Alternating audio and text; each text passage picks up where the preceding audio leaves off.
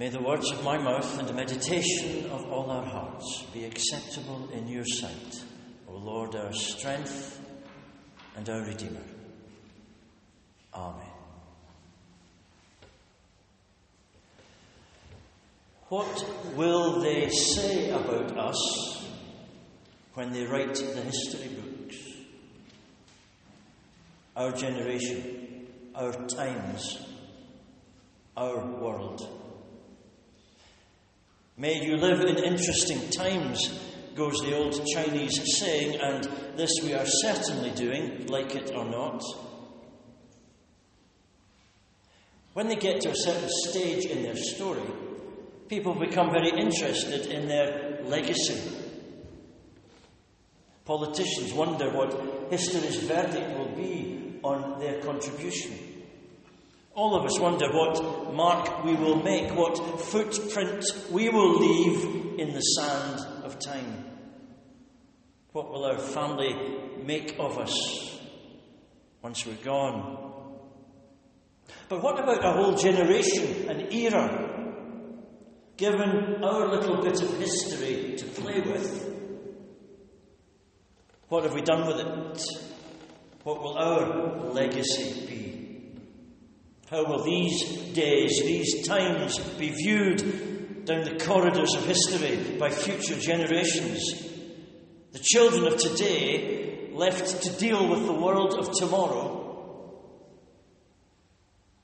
what will be the assessment of history, of the way we live, the way we lived? Will our legacy consist of a raft of literally insoluble problems?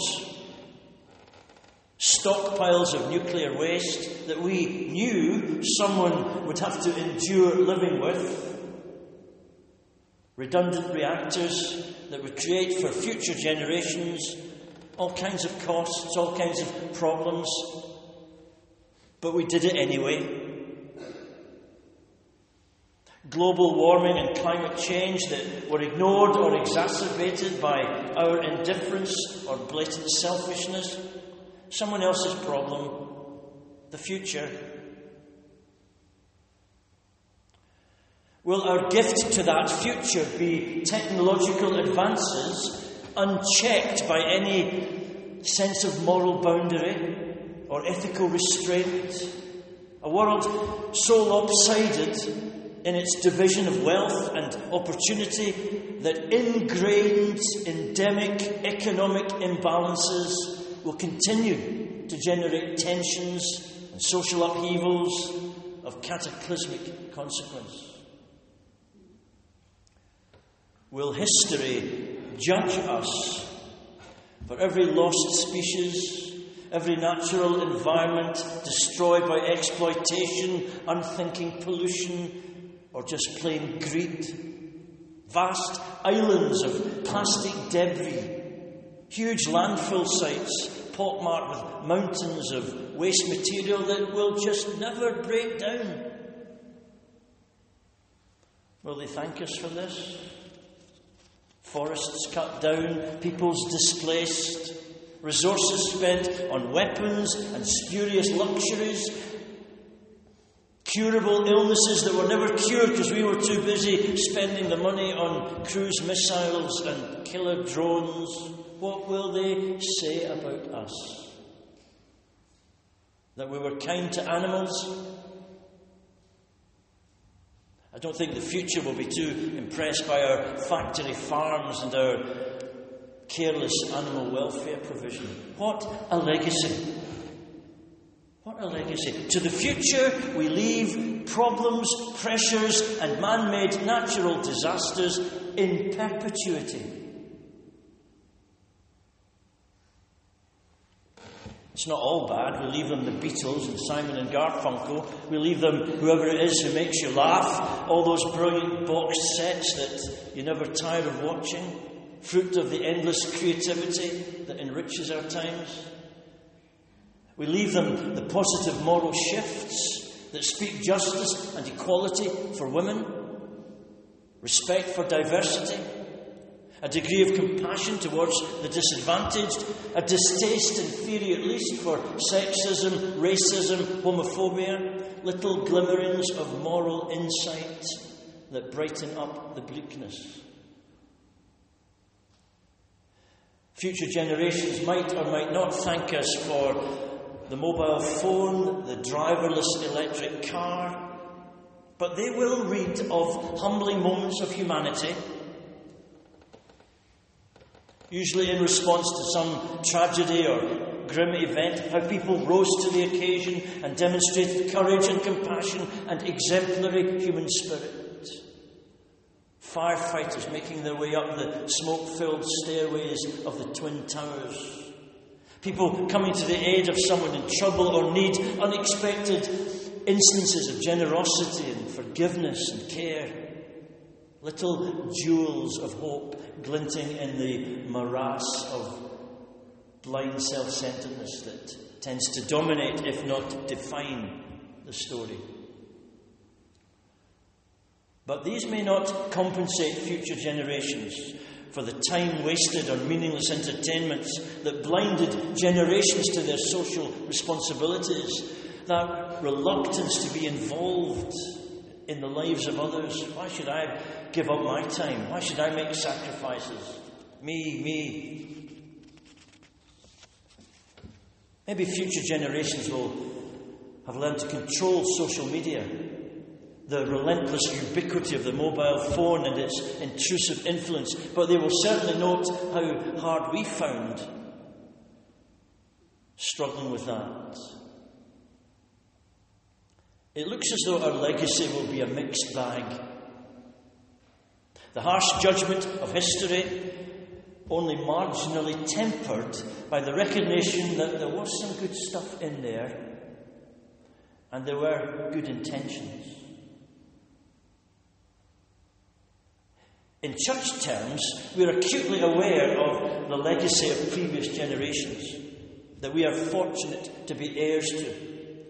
Bibles to read in our own language, accessible, available, given at astonishing cost to those who in the past struggled and suffered to make that possible. Amazing buildings of soaring, heart-stopping beauty or simple elegance and stillness. There for us to experience, here for us to worship in. A legacy of music rich and varied and high quality, words deep and resonant with spiritual truth, tunes to stir the soul or speak gentle peace to the spirit, all in place, all given, all ours to have. A rich and enriching heritage of witness and service and inspiring faith. Saints and servants of God, of whom we read this morning, whose example humbles us and summons us. They need have no anxieties about their generous bequest, those who went before us, on whose shoulders we have been able to stand. A cloud of witnesses, heroes and heroines, giants of the faith who've left us so much, enabled so much. Over in Scotland, the Church of Scotland knows well that legacy has a practical form. Fine manses, grand church halls, wonderful organs, all available, all provided for the church of today by the church of yesterday. And actual legacies that made things easier, made things possible. Back in my old church, Sandy Hunter, one of our elders, left us a legacy of £100,000. That meant we could fix the church roof not once but twice. The Church of Scotland has noticed a sharp drop in legacies as people live longer and growing older costs more. But also in Scotland there has been a blessed legacy of mission, spirit of outreach, a tradition of evangelism that reaches right back to Columba and in its time reseeded the church.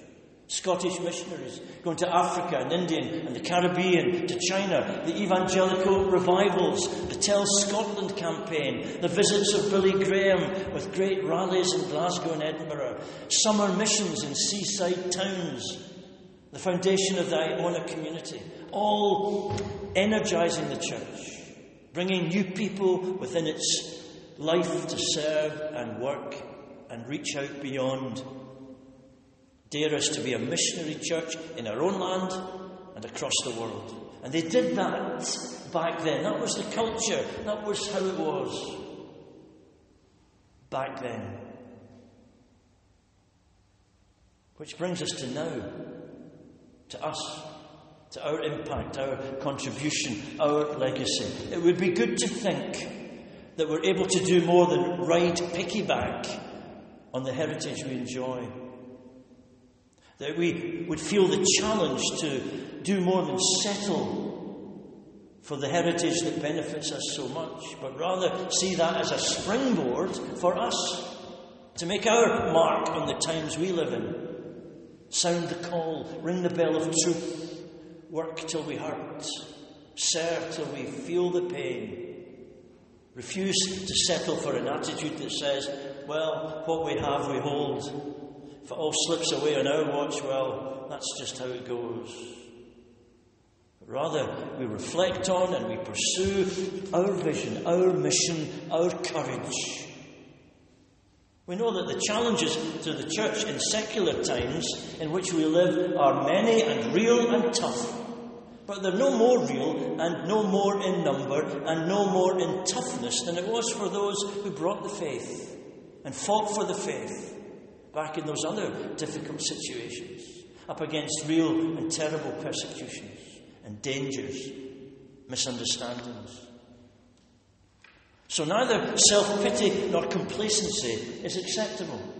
Fear is misplaced and inexcusable. God is the same. The needs of men and women are the same. And the obligation is no less laid at the door of today's church than it was to Paul and Columba and Wesley. There's work to be done here, now. And the church of now is called to do that work, to tell others, to bring others, to serve in love, to pray with passion, to provide and give, and work till our backs break, so that the story will be told, and the faith will be shared, and the name of Christ will ring out in truth and love, so that everybody knows who we are, this generation of Christians. The church now, they will know who we were and what we did for Christ and his gospel.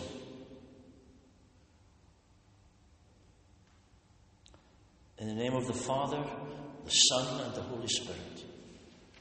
Amen. We spend some time in reflection now.